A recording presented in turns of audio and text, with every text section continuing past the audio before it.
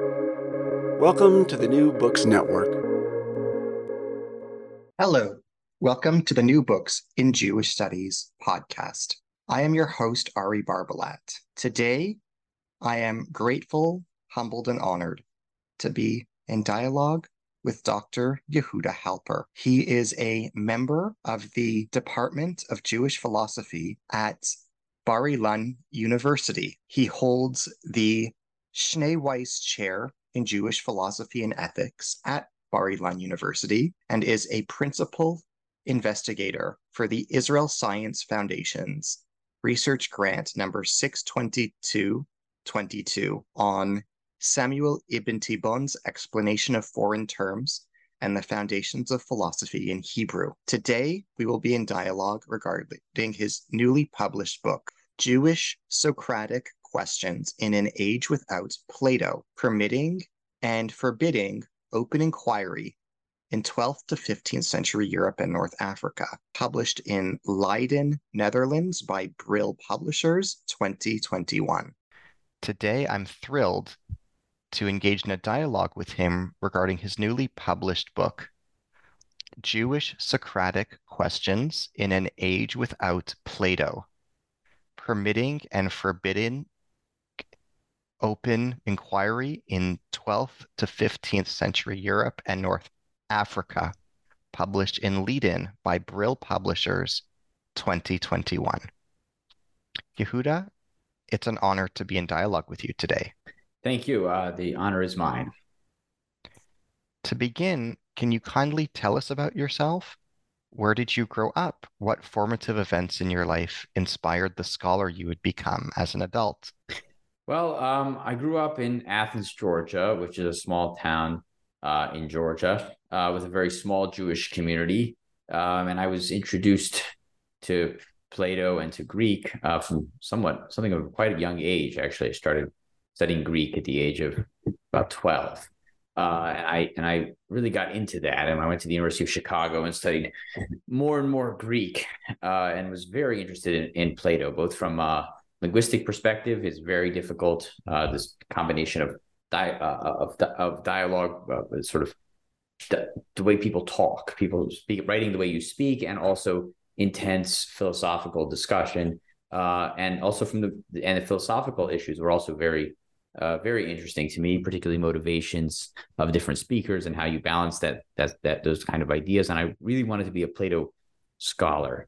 But I decided when I finished Chicago, which was about 2004, I decided I wanted to get in touch with my Jewish roots as a practicing religious Jew. And I wanted to sort of understand how Plato and Aristotle were connected to that. And I came to Israel and I started to look into that at Hebrew University. And I never stopped. Actually, that's sort of what I did. And I worked a lot on Aristotle in particular. The roots are very clear. But my greatest love, in a way, was Plato. And I wanted to know how Plato was really influential on Jewish thought. And what I discovered, and which ended up becoming the basis of this book, is that for most of the Middle Ages, the part that we think of as being so influenced by Greek philosophy and Greek thought, Plato was not read. They didn't have access to Plato's works, not directly. They had very little access and mostly rumors about Plato. Nevertheless, there were some issues, Platonic issues, that showed up. And that's what exploring those issues is what came up, what resulted in this book. 10 years of sort of intense exploration of this came out with this book about what kind of Socratic questions they came up with without actually access to Plato himself. What inspired you to write this book? What message do you hope to convey to your readers? Well, one of the things that's interesting to me about this book, and it's just one particular problem that is most interesting throughout this book, and that is the problem of Plato's apology and the sort of divine command that Socrates feels or the Socrates' apology written by Plato, that Socrates feels that has this divine command to explore all things, and especially the divine things, and to question the divine. But to question the divine is to ask about whether there is a divine command or whether there is a divine. And that kind of questioning asking questions like that is actually goes against the divine. So there's a kind of heresy involved in it, which he's called out on and actually put to death, Socrates. So it's a very difficult position to be in, and it's something that medieval Jews, as I studied and explored the research of this book, I discovered that medieval Jews have this. Some of them, many of them, the ones who took philosophy seriously, saw the same problem. Asking questions about God is also to question, well, things that you're supposed to take as assumptions, that God exists, that God gives you commandments. And to do that kind of questioning is, in a sense, also heretical. And they saw this as a problem. This is a problem that actually has not gone away. If anything, it's stronger now than ever. And that's really what I want to explore in this book. So how do people in the past deal with this issue? And I don't really have a solution to the problem, but it's a problem that we live with. Like so many of the most interesting problems in philosophy, we continue to live with them. Well, can we ask questions about the meaning of divine commands, the meaning of the divine? And if you ask such a question, is that have you already undermined, just by asking that question, have you already undermined the foundation, its own foundation? What are the primary themes in your book?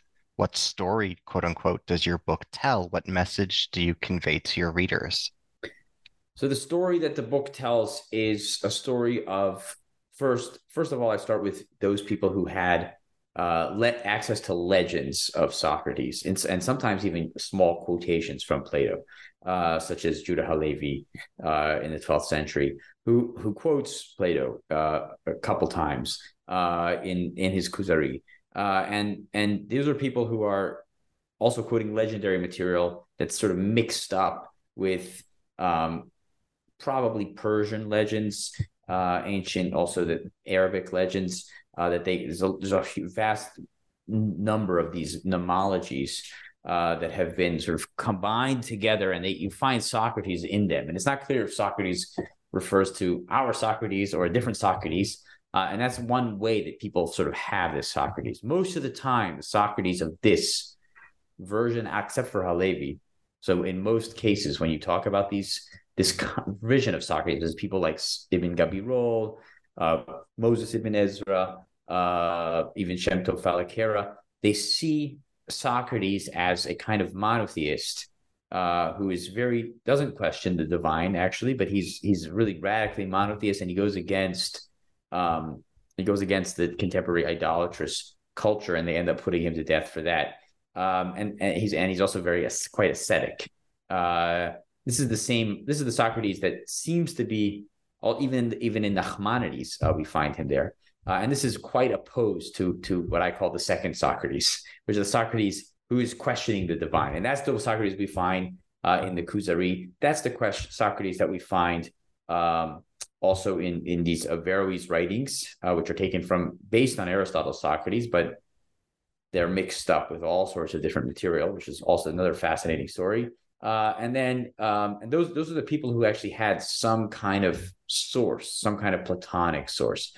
In part 2 of the book treats people who dealt with the problem that I associated with Socrates earlier, this sort of questioning the divine, a divine commandment to question the divine, how that shows up in thinkers like Moses Maimonides, Jacob Anatoli, Levi Gersonides, and Abraham Bibago, thinkers who treat these questions but didn't have any access to Plato, and actually don't refer to Socrates directly either. But they still have the notion of this importance of this problem. And the story that the book tells is of this encounter with this problem among these thinkers, and how they keep the problem alive, actually. And they allow for a kind of philosophical exploration, and in some cases a solution, but generally speaking, they acknowledge that this is a very difficult problem and you can't really overcome it. And that's the story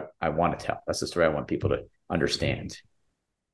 What does your book teach us about skepticism? So skepticism there's many meanings of skepticism, first of all. And I don't really deal with ancient Greek skepticism. It's not skepticism in that sense. It's skepticism in the sense of not knowing something, skepsis, doubt. things that you don't know. And what do you do in the face of not knowing something? And that's the central part claim here of the book. Is the question is, well, if you have a divine command to inquire into the divine, to know something about God or to believe something about God, which in order to believe something fully, you have to know it also. That's a kind of Maimonidean paradox you have. So once you start looking into it and you start thinking about it, if you really think about it and you really open it up, right, it's paradoxical. And that's a paradoxical commandment. And it leads to a kind of skepticism in that sense. And how do you live in the face of that? That's the question. What status does your religious life have? What status does your intellectual life have in the face of that kind of questions you can't answer? How does your book challenge previously held assumptions about Jewish Neoplatonism in the Middle Ages? How could Jewish Neoplatonism be reconceptualized in light of your book's insights? So Jewish Neoplatonism is it's an interesting question. It's one that's been studied in vastly different contexts, and it's particularly in relation to the Kabbalah. There are two sort of main characteristics of Jewish Neoplatonism. One is the emanation scheme that you're maybe familiar with from Kabbalistic works, and that's where you have these sfirot.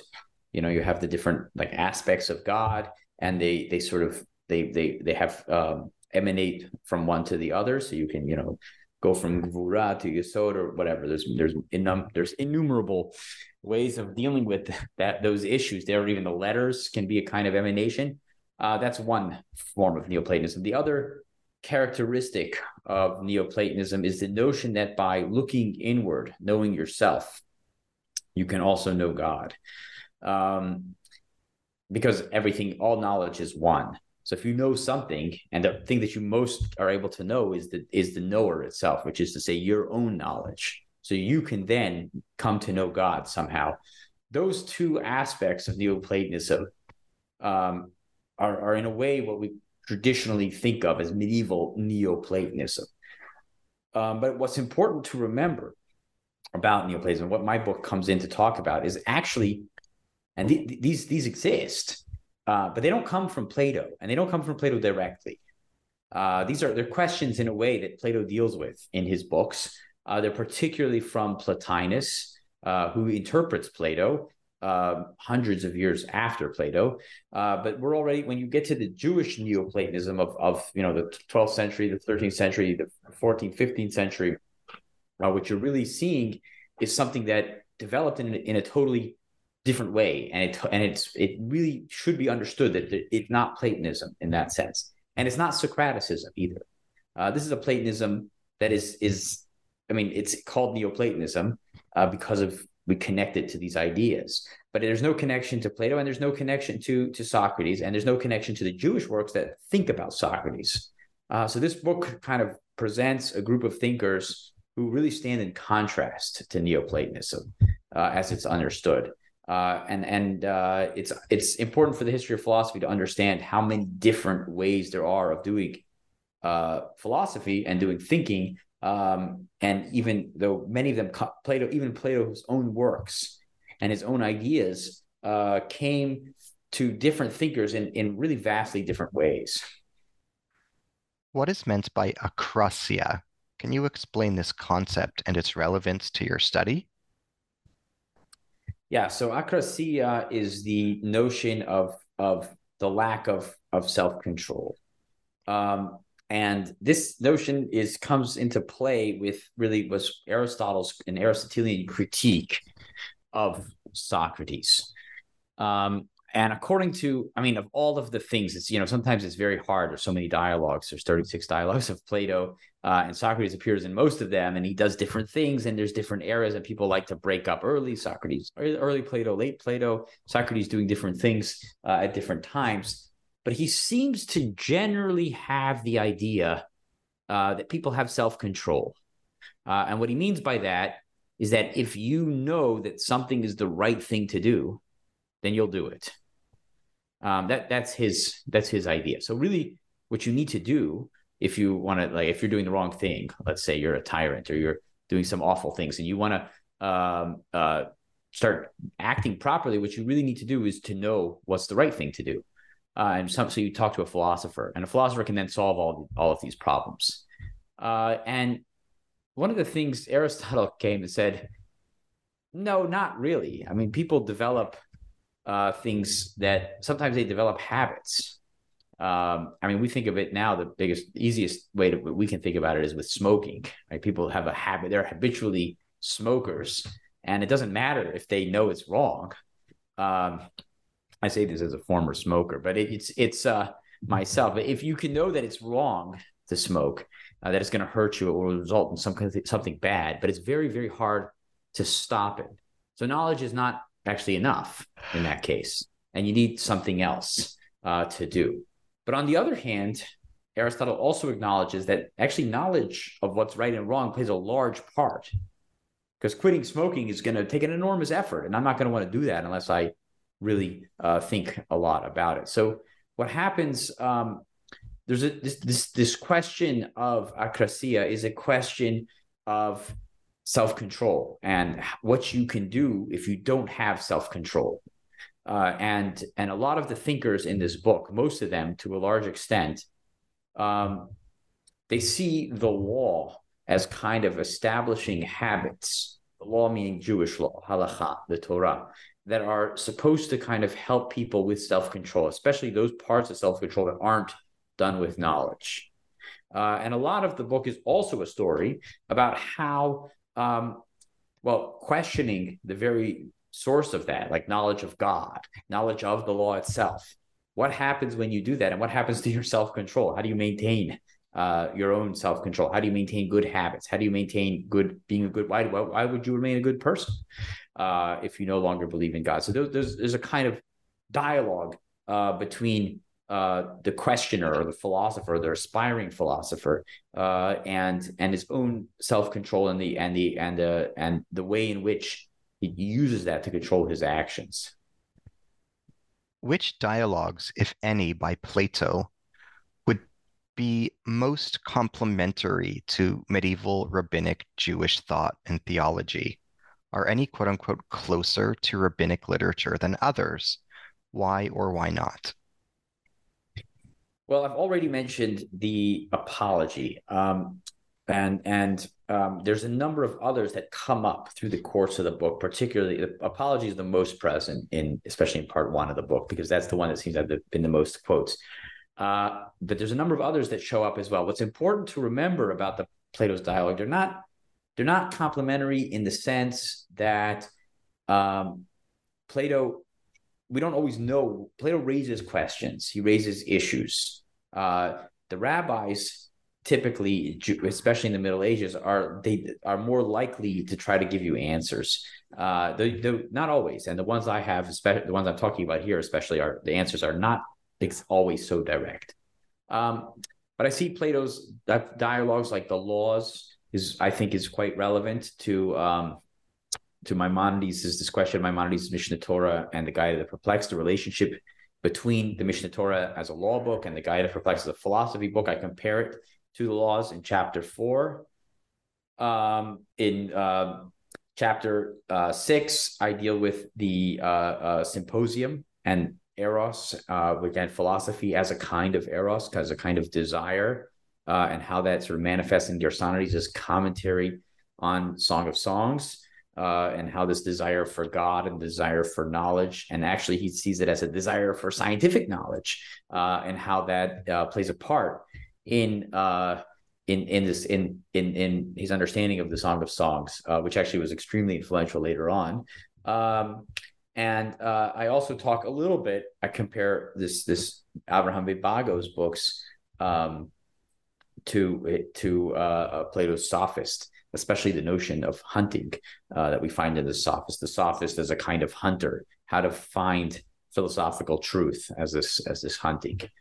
So that those are, I recommend reading those together with those dialogues. Speaking of which, who is Avraham Bibago? What are the core teachings of his work, Derech Emunah? Can you describe its themes and worldview? So Avraham Bibago is a 15th century thinker who lived primarily in Saragossa, possibly also Huesca. He is really the last generation of Jewish people in Spain. And what we find in Aragon at that time is a group of Jewish thinkers who have extraordinarily high levels of education, and we find them interested in philosophy, especially in philosophy. The scholastics are reading around the same area. So we have Avraham Bibago, we have another person named Eli Chabilio, we have also Moshe Arondi, we have a number of others, Baruch Ibn Yaish. We have these people who are living in this area, and they're translating and they're working on a lot of texts that are Scotus texts, for example, or even Aristotle's metaphysics, which almost nobody works on Aristotle's metaphysics before Bibago. He's really the first one, he's the first one to write a really detailed commentary on Aristotle's metaphysics in Hebrew, which is quite late. And we find them working on this at that time, this sort of circle of people working on these texts in tremendous detail until they're interrupted, and it's all sort of closed down by the expulsion from Spain, which he didn't quite live. He died probably 1489, so he didn't quite make it to the end, but he pretty close. In Derech Emunah, which is called the Way of Faith, he's particularly interested in legendary material. He's interested in giving, he's interested in two things. He's also interested in giving a sort of scientific account of what Judaism is. How do we describe Judaism as a scientifically acceptable religion? And this is clearly to counter Christian accounts of Christianity as a scientific religion that you find also in 15th century Spain. And he wants to say, no, the real religion that's scientific is Judaism. And we can argue that. And what he also does is take legendary materials from the Talmud, from the Torah, or from the Bible generally as well. And we also found folk stories in this book, and he interprets them according to philosophy, and he gives sort of Aristotelian interpretations. And these interpretations are great fun. I find them tremendous fun, but they were criticized almost immediately by Yaakov ibn Habib, and it was the next generation after Avraham Bibago, and he kind of, his movement in a way lost. It was he presented a way of being Jewish, accepting Jewish stories, accepting Jewish ritual, accepting Jewish legendary material, and also being philosophical in a more comprehensive kind of system. Can you elaborate on the relationship between Bibago's Derech Emunah and Yaakov ibn Habib's Ein Yaakov? So in a way, they're kind of opposite works. And I mean by that the following. Both works are interested in Jewish legendary material, particularly of the Talmud. So Yaakov ibn Habib writes the Ein Yaakov, which is, part of the work is he just took the Agadot, the legendary material of the Talmud, and he put it together in a readable form. But he also wrote a lengthy commentary on it. And what Bibago also deals with a lot of the same material. And what Bibago does with this material is he says, I want to explain how this material can be understood actually as being properly philosophical, how it really relates to philosophical understanding of the world. And Yaakov ibn Habib says, this is ridiculous. He says, Avraham Bibago's stuff, his interpretations are so wild and so crazy that he didn't even believe them. And there's no way he himself could have believed them. So what I'm going to do is and Marjorie Lemon has shown this very nicely in her book. What I'm going to do, says Yaakov ibn Habib, is that I'm going to take the stories, the Agadot, the legendary material of the Talmud, and I'm going to extract the Talmudic philosophy, what's really meant by that. And I'm going to understand what a story really means, and then we're going to try to follow that.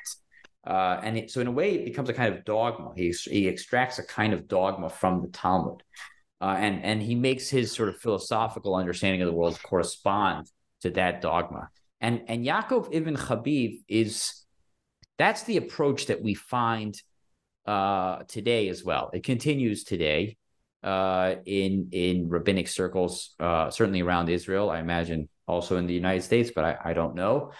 People who are reading the Talmud to find out, like, things about, say, I don't know, artificial insemination. They read Talmudic stories about, what happens when, somebody gets impregnated from sitting on a toilet seat in a Roman toilet. That's an actual Talmudic story. And what does that tell? What can that tell us about what is the meaning of motherhood or fatherhood in that case? So, and then Avram Bitbago saying, we actually need to think about what's actually the case first, and then interpret the story to match our understanding of the world. And he gives another approach to it, which didn't win out, or hasn't generally been understood to win out, but it could have won out. And it's a good way of thinking about the world, and it's one that allows you to think philosophically and not use Talmudic stories to sort of govern your life, which he doesn't think you would want to do. How do Plato and medieval rabbinic authorities view love? What are the similarities and differences? So Plato sees love. I mean, love plays an enormous part in the Symposium and in the Phaedrus, and in a great deal of other dialogues. Love is eros in Greek. It can also be philia, but eros in particular is important. It's the idea of sort of loving something that is greater than oneself. The erotic love is the love of someone that's more beautiful. It's unequal in that sense. It's an unequal love, which Aristotle criticizes in terms of human love. He doesn't think that's a good way of having a relationship.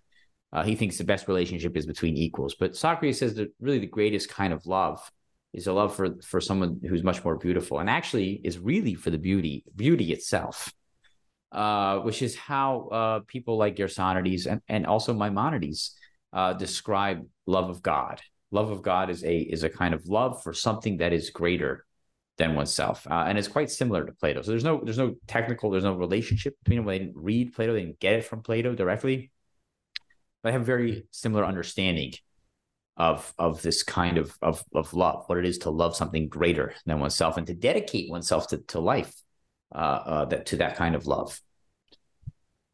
How does your book advance our understanding of medieval Jewish history?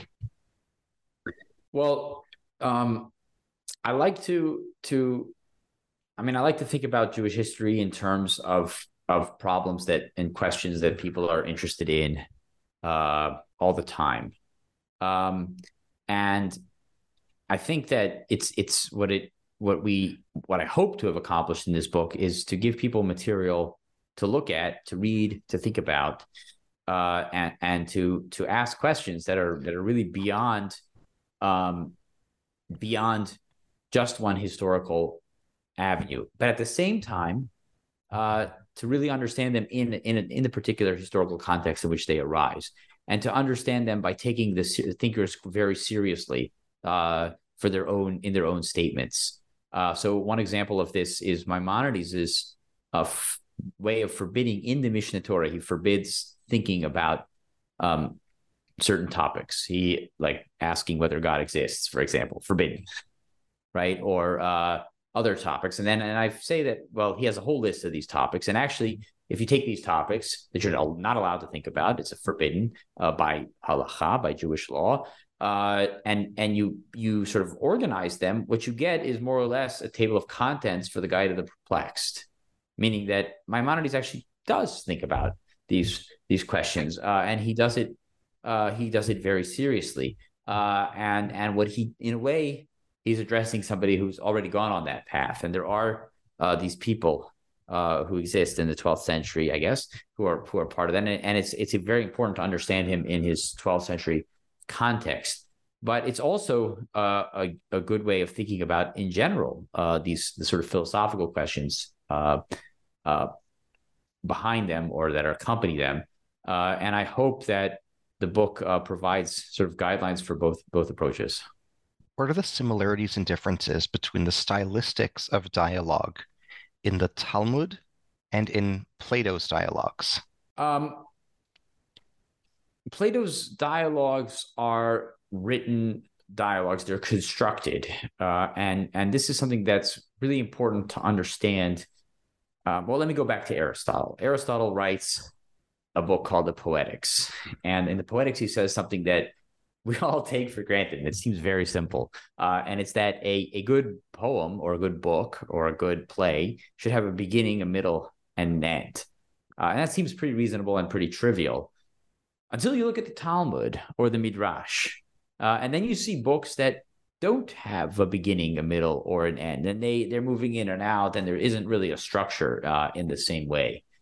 And one of the things that we see after Aristotle, long after Aristotle, in the Middle Ages in Jewish thought, is that Jewish books have radically become transformed.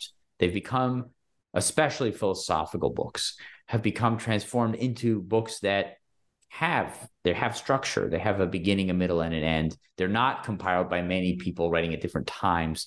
Though you do have books like that as well. My colleague Daniel Abrams talks about those in the Kabbalah and that kind of fluidity. But you have this kind of notion of an actual book, and you have a dialogue that's constructed. It's constructed. It's meant to exist as a dialogue, and you're meant to understand these different characters and to think them through in every context. And there's a continuity that exists between them that you can understand to be there, which you really can't do in the Talmud. The characters in one place may or may not be really the same everywhere in the Talmud, and statements are attributed to various people in various places. Sometimes the same statement. It's very difficult to put it together. There's an enormous sort of way of an enormous philological mess, if you will, to kind of understand that. And we don't have that in later works. And it's important to understand that and to read them with a view to structure, which you can do.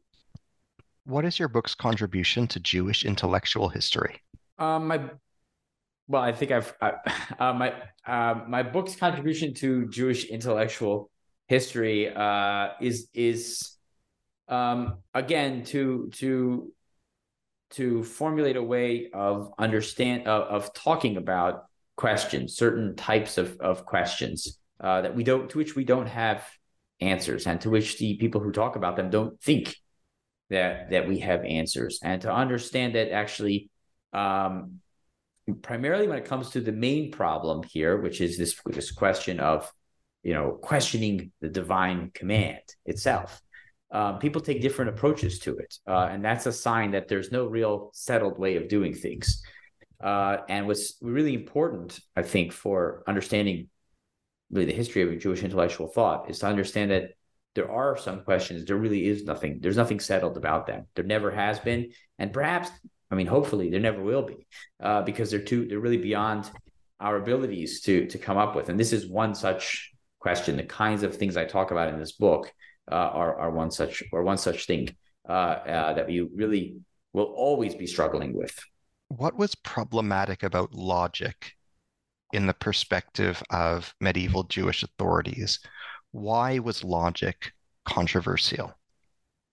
So the interesting thing about logic became controversial probably after the 13th century, when you start to have this kind of people who are attacking the study of science and study of philosophy in the early 14th century in particular.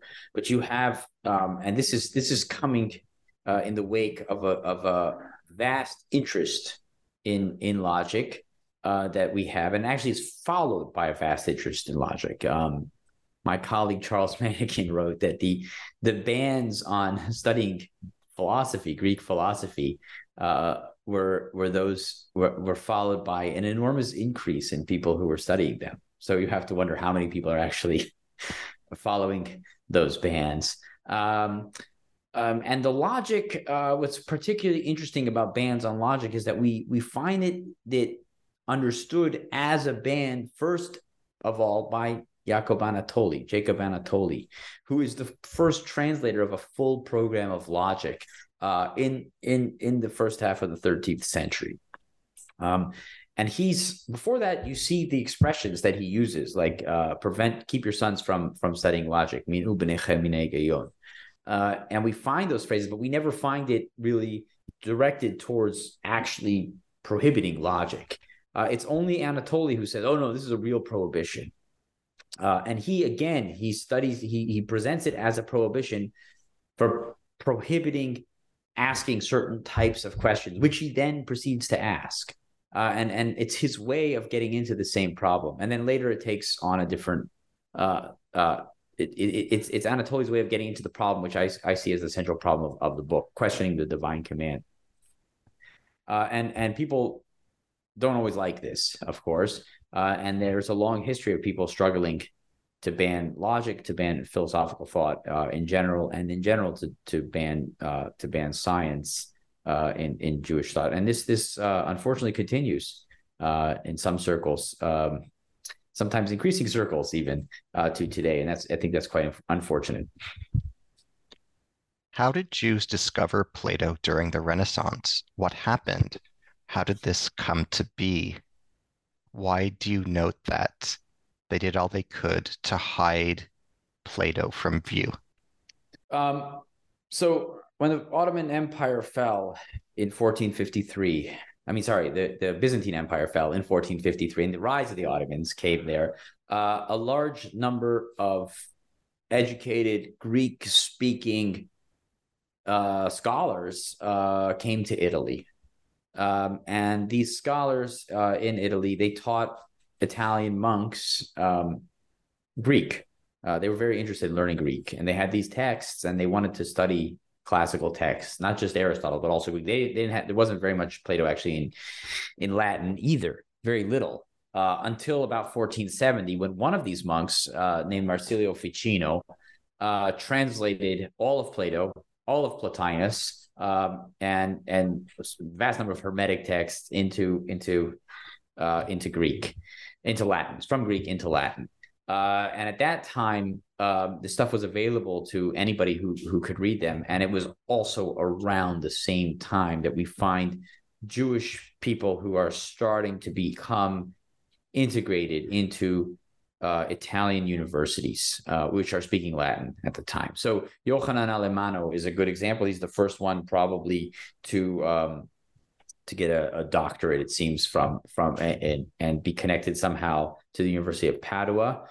We know that later on in the 16th century, we have people like Jacob Mantino who are really teaching at the University of Padua, and they're teaching in Latin, and they're studying Latin, and they're able to read Plato in Latin. And that's the time when they're really able to start to understand, to really access Plato. And we find a growth of interest in Plato that's really directly related to this, when we have the more Jews are coming to study in Italian universities to learn Latin, and they're actually able to start to really become influenced by this. And that's that, and we see a massive change, not just in Latin thought, which is what we call the Renaissance, but also in Jewish thought, when they're also quite directly influenced by Plato and Platonic thinking in a new way.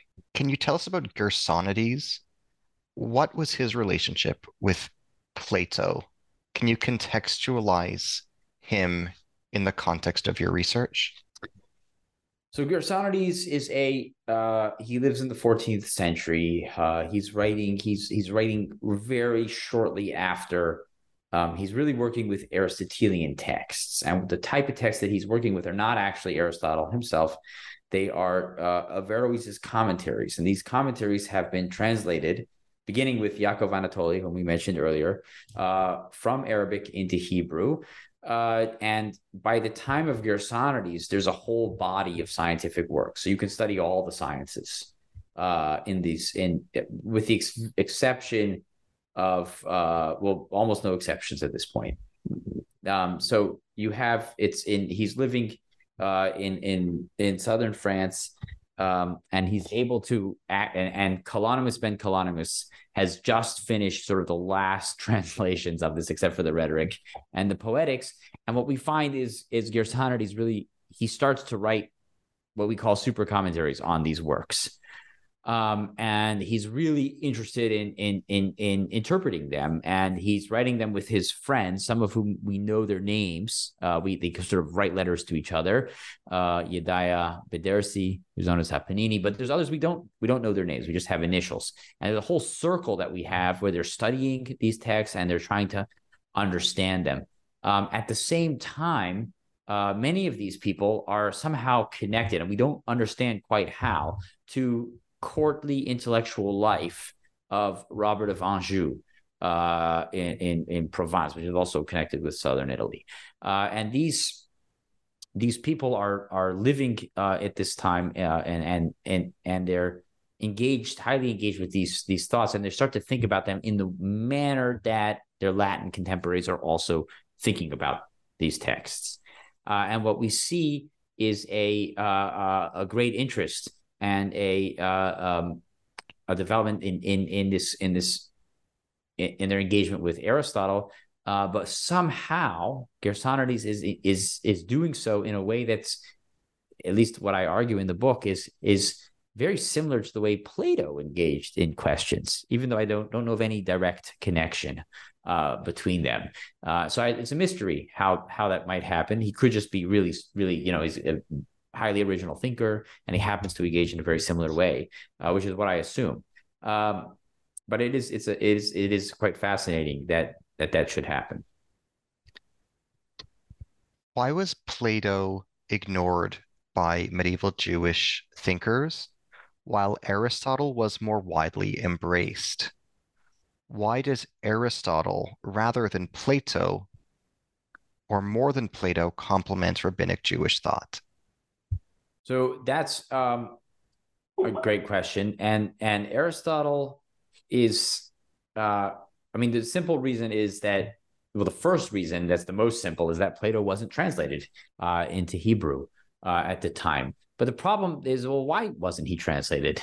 And that's where things get a little more sticky and hard to understand. Some of Plato was translated into Arabic, and we do have some works. Now, there's a question of how much was actually accessible to people in Europe, and we don't know. The answer is we really don't know. It doesn't seem to have been very much. The translation movement, which really of Arabic into Latin, which took place in Toledo in the 12th century, around time of Maimonides, and then continued in Naples at the court of Frederick II with Jacob Anatoli, for example, focused primarily on Aristotle, along with a lot of other works that aren't exactly Aristotle, but they were quite interested in Aristotelian works, and we find that these really were picked up by Christian thinkers. They were picked up by the universities who incorporated them in the University of Paris, and then again the Frederick Secundo's University in Naples.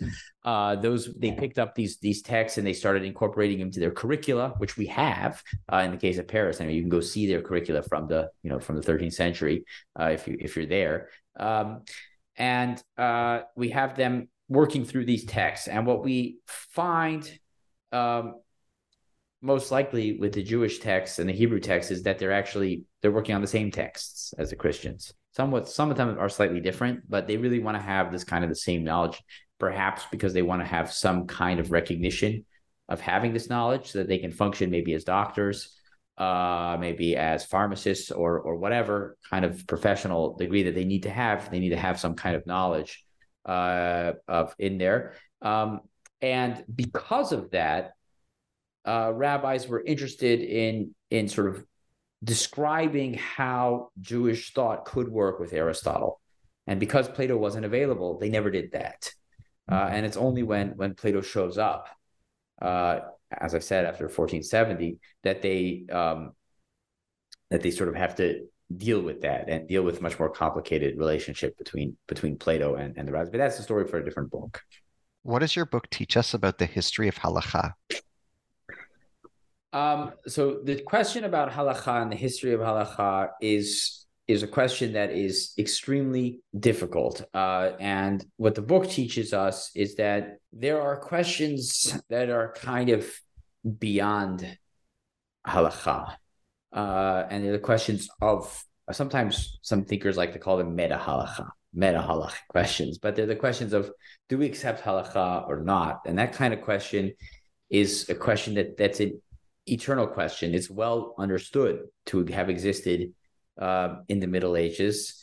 And again, the question of the usefulness of halacha for things like self-control and for directing yourself towards the good. How much can religious texts, also religious practice and also religious texts, religious ideas, how much can these things help you become a better person? How much can they help you adjust your habits in this sort of Aristotelian notion of how do you combat akrasia? How do you combat the lack of self-control? How do you make yourself control yourself using the Jewish law? And for example, you control what you eat so that you're not completely, you don't go completely crazy when you see, some good food, or you control yourself with various ideas that are meant to sort of regulate your imagination and to make you a better person. And that's a large part about what these medieval thinkers thought halacha was doing and was supposed to do. Not as an imposition or a political imposition on a person, and not as a way of forcing people into uncomfortable situations, but as helping people regulate themselves to become better people. Why were Jewish and Islamic thinkers in conversation with one another, while Jewish and Byzantine thinkers were not? What does this reveal about the nature and character of medieval Jewish philosophy? So that's a great question, and the answer is that we really the relationship between this really depends on what we know and what we talk about, things that we know, and we have so far a lot of scholarship and a lot of interest in the relationship between Islamic thinkers and Jewish thinkers, particularly in Spain in the 12th century. Is a great time for this. We really see a lot of interactions. And we really have done a lot of research. There's much more left to do. We're really, we have the tip of the iceberg for this kind of knowledge. But when it comes to Byzantium, we have nothing. And most likely there's a lot there. Most likely there's a very rich, interesting tradition. We just need to uncover it. And we have a little bit of after in the late 15th century, early 16th century, we do have Jewish thinkers living in Byzantium. We have some interactions that we find that people do study, and they are quite interesting. But we're missing enormous amounts of material, and it's my hope that that will be one of the things. And I would encourage future scholars. That's a great area to go into to work on that. How does your book contribute to contemporary debates about religion, science, and secular studies in Israel and in the West? Well, I hope that my book will contribute by giving us an understanding that we don't know everything, and that's okay. We're not actually able to reconcile everything. We don't have all of the answers. Nobody does. There's no rabbi who's so great who has all the answers, and there's no professor who has all the answers. And that, like everything else in life, things are pretty complicated, and we struggle with these concepts. Science is particularly interesting because in order to do the way we've developed science, going all the way back really to the 12th century, the development of the universities through these independent institutions that treat science just science. And we all kind of recognize that we create universities now everywhere on the same model, more or less, with some, fairly important distinctions. But still, we have this notion that you have to study this independently. You have to ask scientific questions as scientific questions, and you have to allow people to just do that and to regulate themselves and to follow that. And this goes back in Jewish context also, all the way to Anatoly, the first one to say that this is a value that we do. When we read Aristotle, we think in an Aristotelian manner. And sometimes we can reconcile that with our Jewish beliefs, and sometimes we can't. And if we can't, that's sometimes okay. Like we don't have to have a unified worldview of everything. We can struggle with things. Life is long. There's a lot to struggle with. And one of the nicest things in Anatoly, which I actually don't mention in the book, but in a later article, is that he describes Israel as getting its name from Jacob, who becomes Israel while he's struggling with the angel. And the struggle is this sarita, and it's the struggle that makes him human. And for Anatoly's interpretation, it's the struggle between things that knowledge that we come up with through science and things that we think we know through the Bible or through tradition, and we're constantly struggling with that. And that's really what makes us Jewish people more than anything else is the struggle itself, is the difficulties. What are the consequences and implications of your book for the ways that we understand quote unquote modern orthodoxy in the contemporary Jewish world?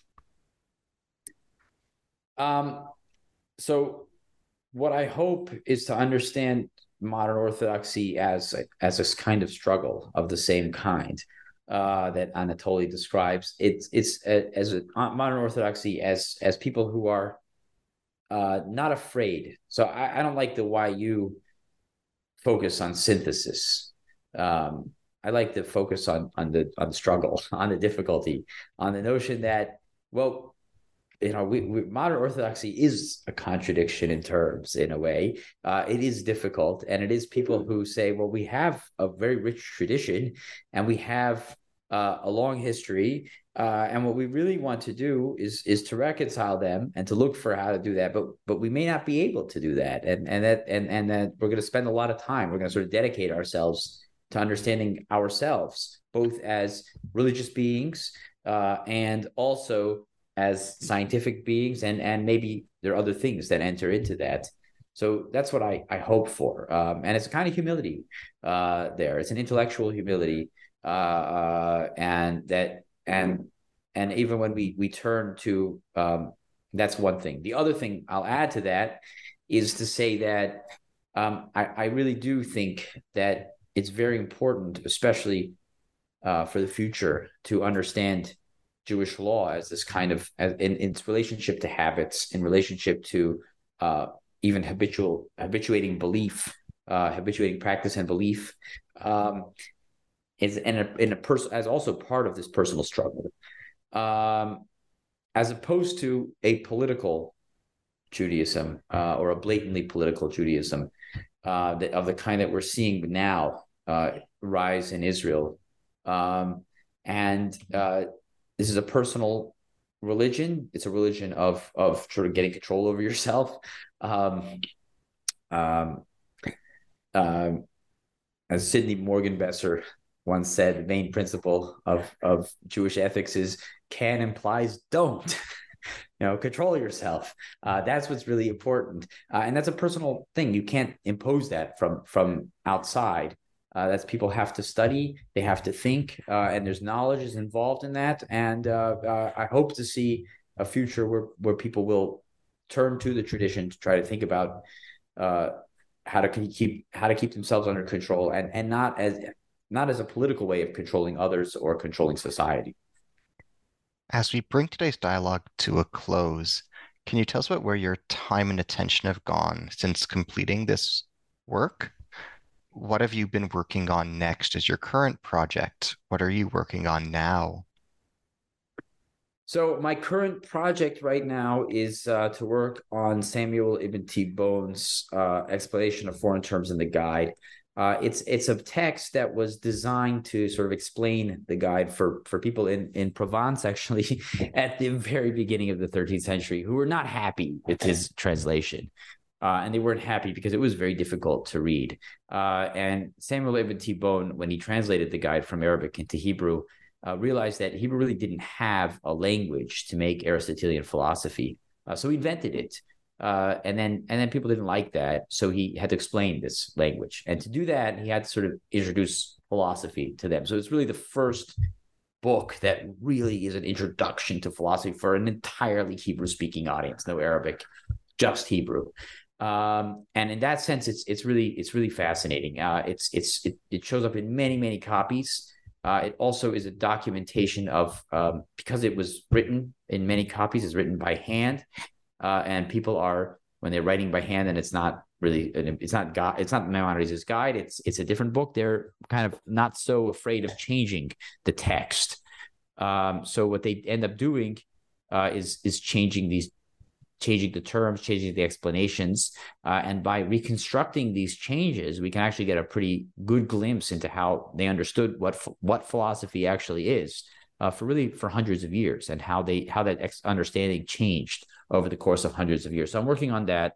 And I've developed a new technology that I made on a website for mahadurot.com to do what I call modular digital critical editions, which is to display critical apparatus that can change. So you can change the apparatus based on manuscript or version, and you can display different versions of the main text and have a critical philological tool of the critical apparatus change accordingly. That's a complicated, really niche scholarly tool, but I hope that it will catch on among scholars of medieval texts and other texts in the future.